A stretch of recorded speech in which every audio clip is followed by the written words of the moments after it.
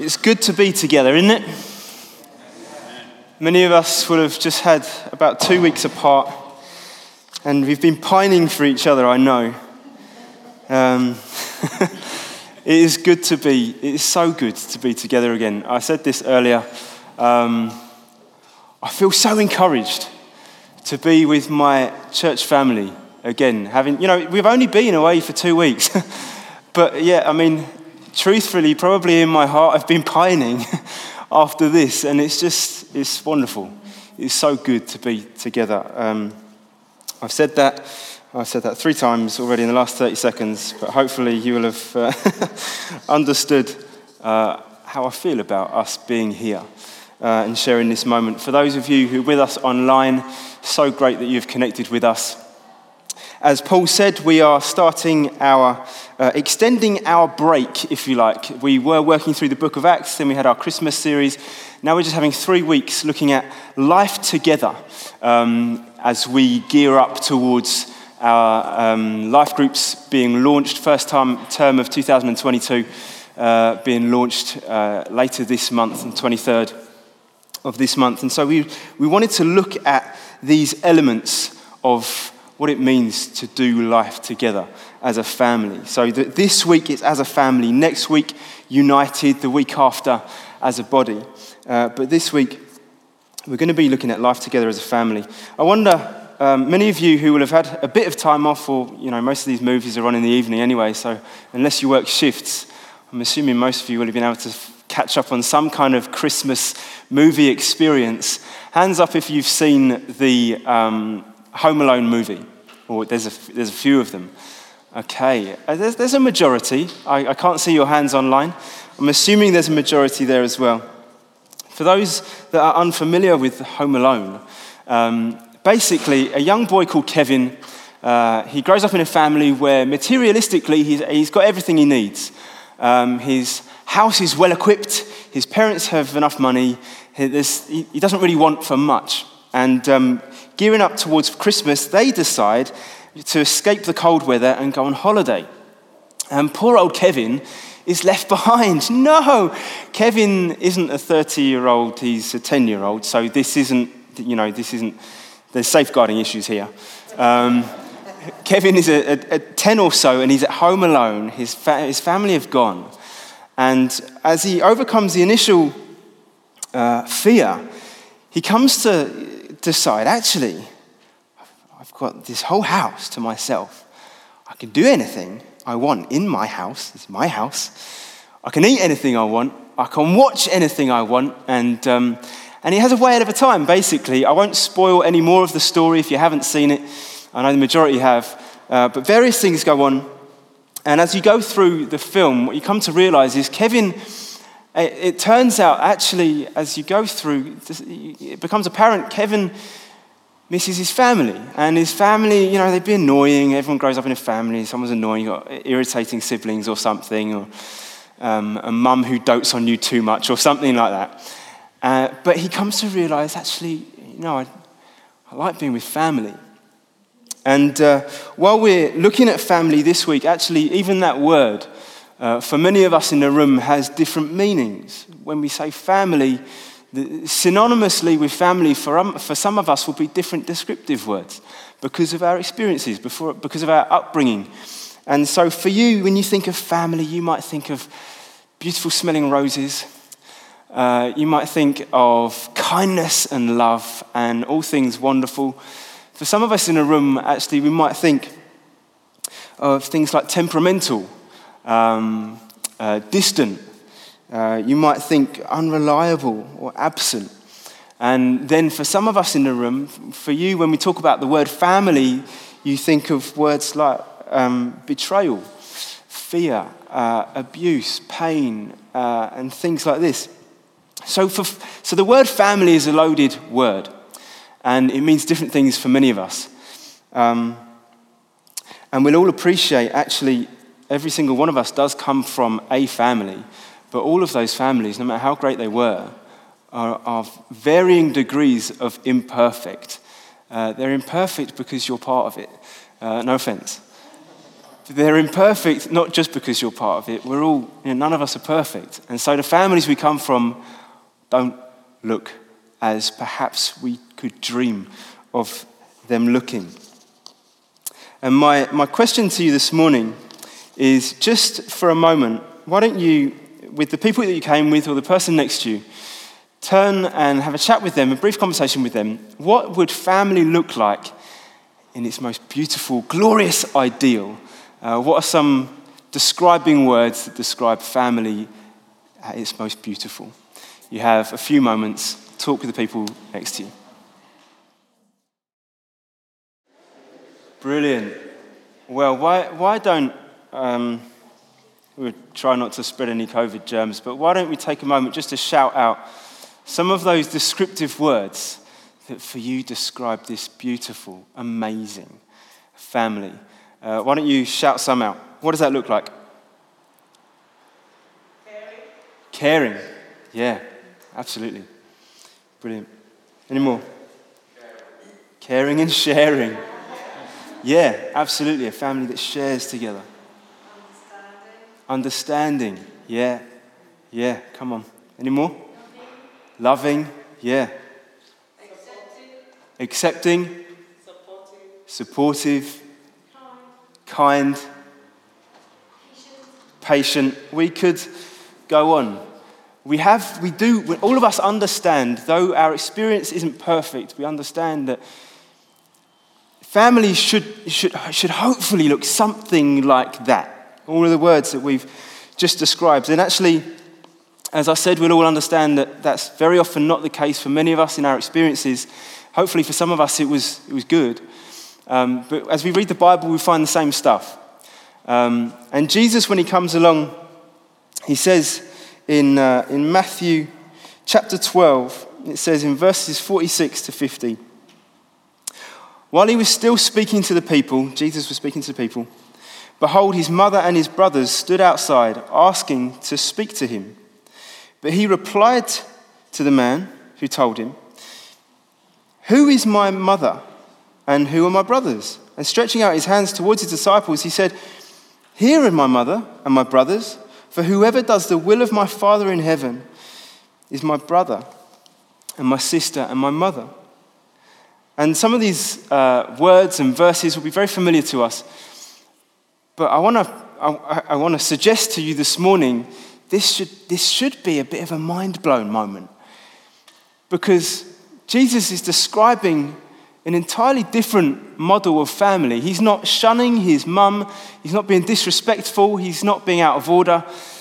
He's not being dishonoring to them. In fact, the way he communicates about his family and to his family are very honourable if you go on and read through the Gospels. But Jesus is saying something different about what family is. Most of us, we think of family, we think biological relations, mum, dad, grandma, granddad, brothers and sisters and things like that. Jesus says, no, I'll tell you who your brothers and sisters are. They're those who love God. Your brothers and sisters are those who do the will of the Father who is in heaven. Your brothers and sisters are those who follow Jesus. And so look around for a moment. Just look at one another for a moment. That's your family. I know, we're all weird and wonderful, aren't we? That is your family. I'm not shunning any biological family, and if your biological family are Christians, wonderful, they're part of it. That's family. You want to know what family is? Jesus is saying, this is Jesus' opinion, he's got the right opinion, this is family. So friends, you are family together. You're family. This is what family looks like. It's bigger than our biological family. It's more welcoming, hopefully, most of the time. It's more ethnically and socially diverse. Wow, come on, isn't that beautiful? It's more beautiful, it's more generous. And actually, quite a lot of the time, it's harder to do.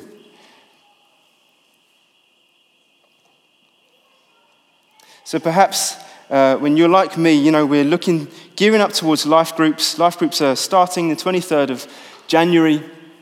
But thinking about life groups, perhaps you're one of those who life group evening comes along and you're skipping around the kitchen going, yes, yes, it's life group evening. I know many of you do that. It's okay. You're allowed to respond like that.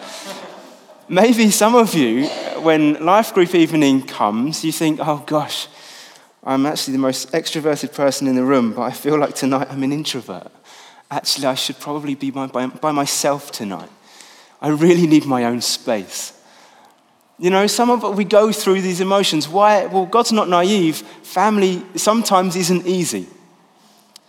It's not always easy. And it's not easy because we grow up in a culture that really, really shapes us, which is why it's so important to give ourselves to this, because this helps reorientate our worldview, the way we see things. But we grow up in it. We grow up in cultures with voices speaking into us from media, social media, all sorts of other platforms that influence us. And we grow up and we end up living life with varying degrees of prejudice. We do. Because we're shaped by the culture that we live in. And so we have prejudices towards those who are of a different social class, or we have prejudices towards those who come from a different culture. That's different to mine. I prefer mine. I'm familiar with mine. Or we come from a culture which says, well, you know, we don't get on with that nation or those people. And friends, family is difficult because we all grow up in a culture with various voices that influence us in certain ways. It is for that reason that many of the apostles, the early disciples, followers of Jesus, wrote letters to the churches, the early churches, groups of Christians, recorded in here, and they help these early Christians work out, well, your family, so this is what it looks like. So this is what it should look like. And Paul does that in the book of Colossians. Paul writes to a group of Christians in Colossae, a young church, and in chapter 3, he says to them, put on then, as God's chosen ones, holy and beloved, compassionate hearts, kindness, humility, meekness, patience, bearing with one another. If one has a complaint against another, forgiving each other. He goes on to say, and above all these things, put on love. Ephesians chapter 5 says, do not get drunk on wine, for that leads to debauchery. You end up regretting it. You do stuff that you're not in control. Instead, be filled with the Holy Spirit. Be filled with the Spirit. Addressing one another in psalms and hymns and spiritual songs, singing and making melody to the Lord with all your heart, giving thanks with everything to God. These are together verses, aren't they? Paul couldn't have written this to a bunch of people who never saw each other. And when we think of family, we don't think of the Lone Ranger who, you know, the picture of an isolated person with no one else around them. When we think of family, that's plural. There's more to it than just an individual. These are together verses. They're about us as we are together, how we are to behave.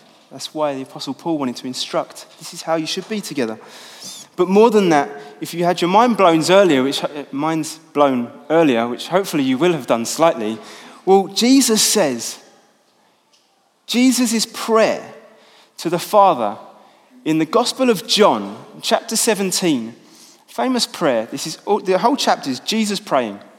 And he says 3 times in these verses, he says, let them be one. He's praying for his disciples, and he prays in this prayer for the disciples that will come to a knowledge of God because of these disciples. So that's you and me.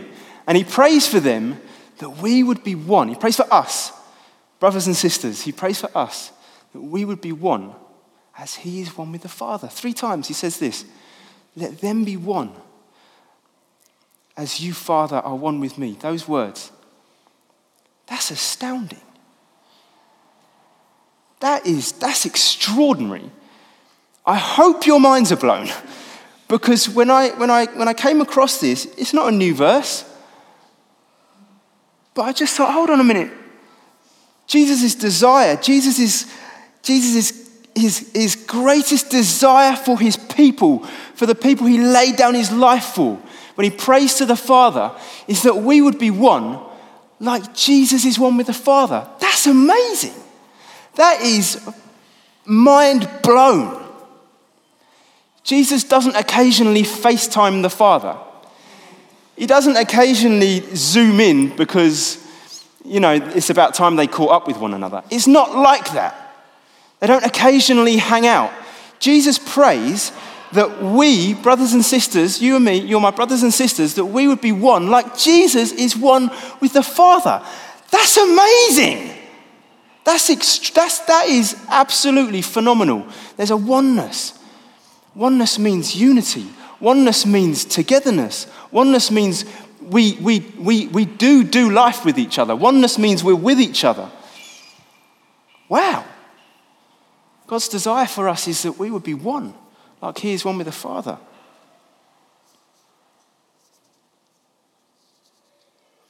So how do we get there then?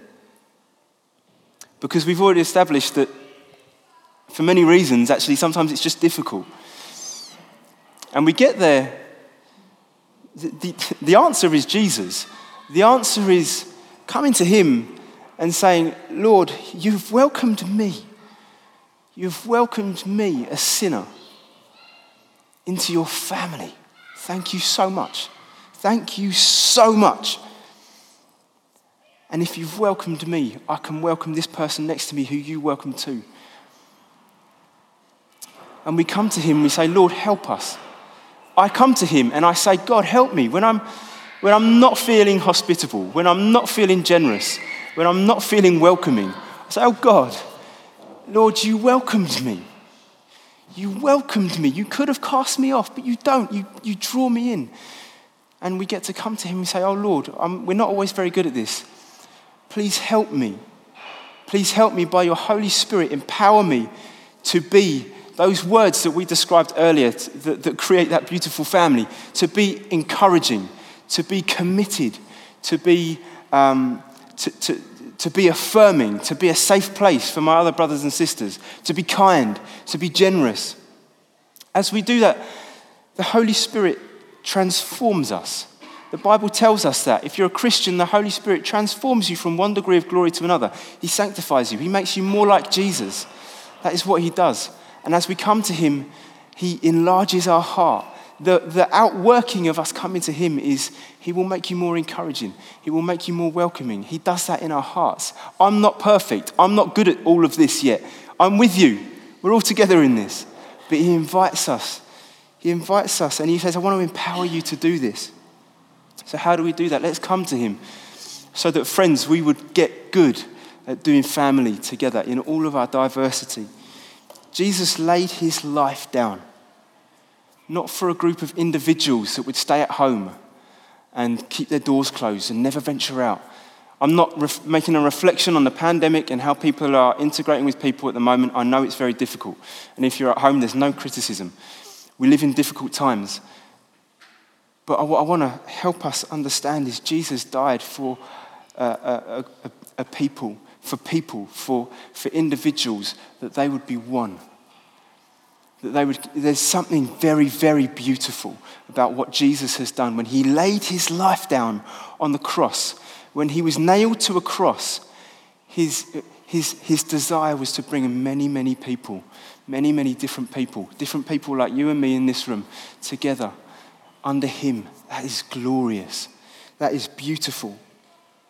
And not so that we would occasionally or maybe even just sporadically meet up with one another, but that we would live lives alongside each other, that there was a devotion to one another.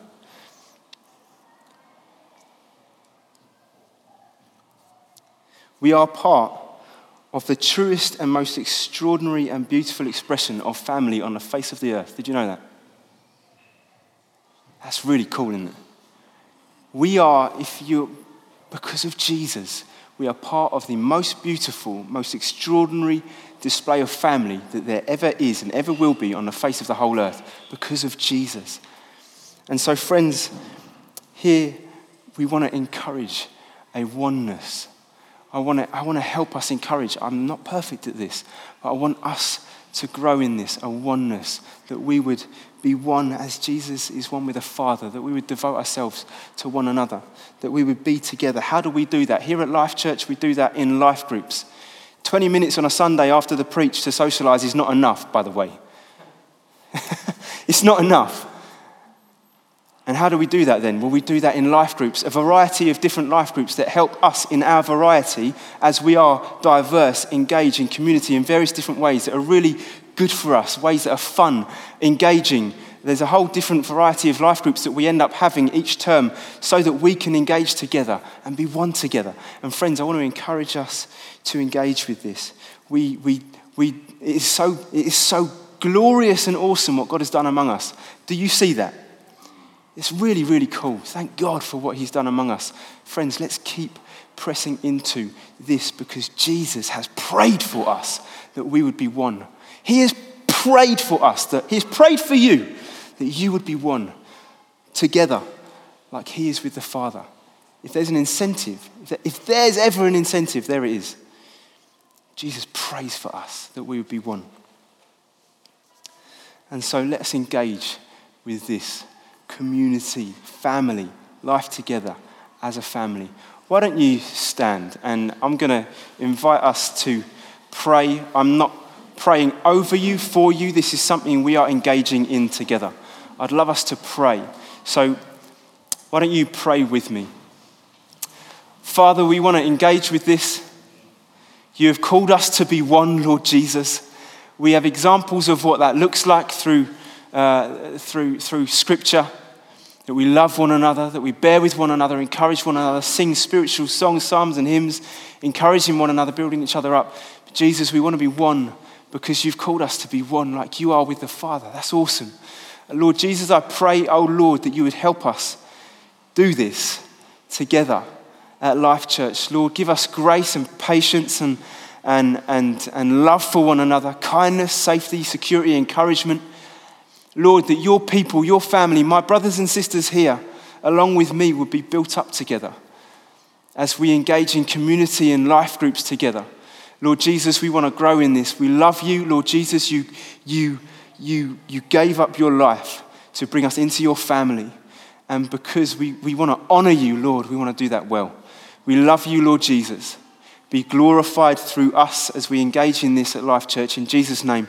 And all of God's people said, Amen. Amen. Thank you, friends. Please take your seats.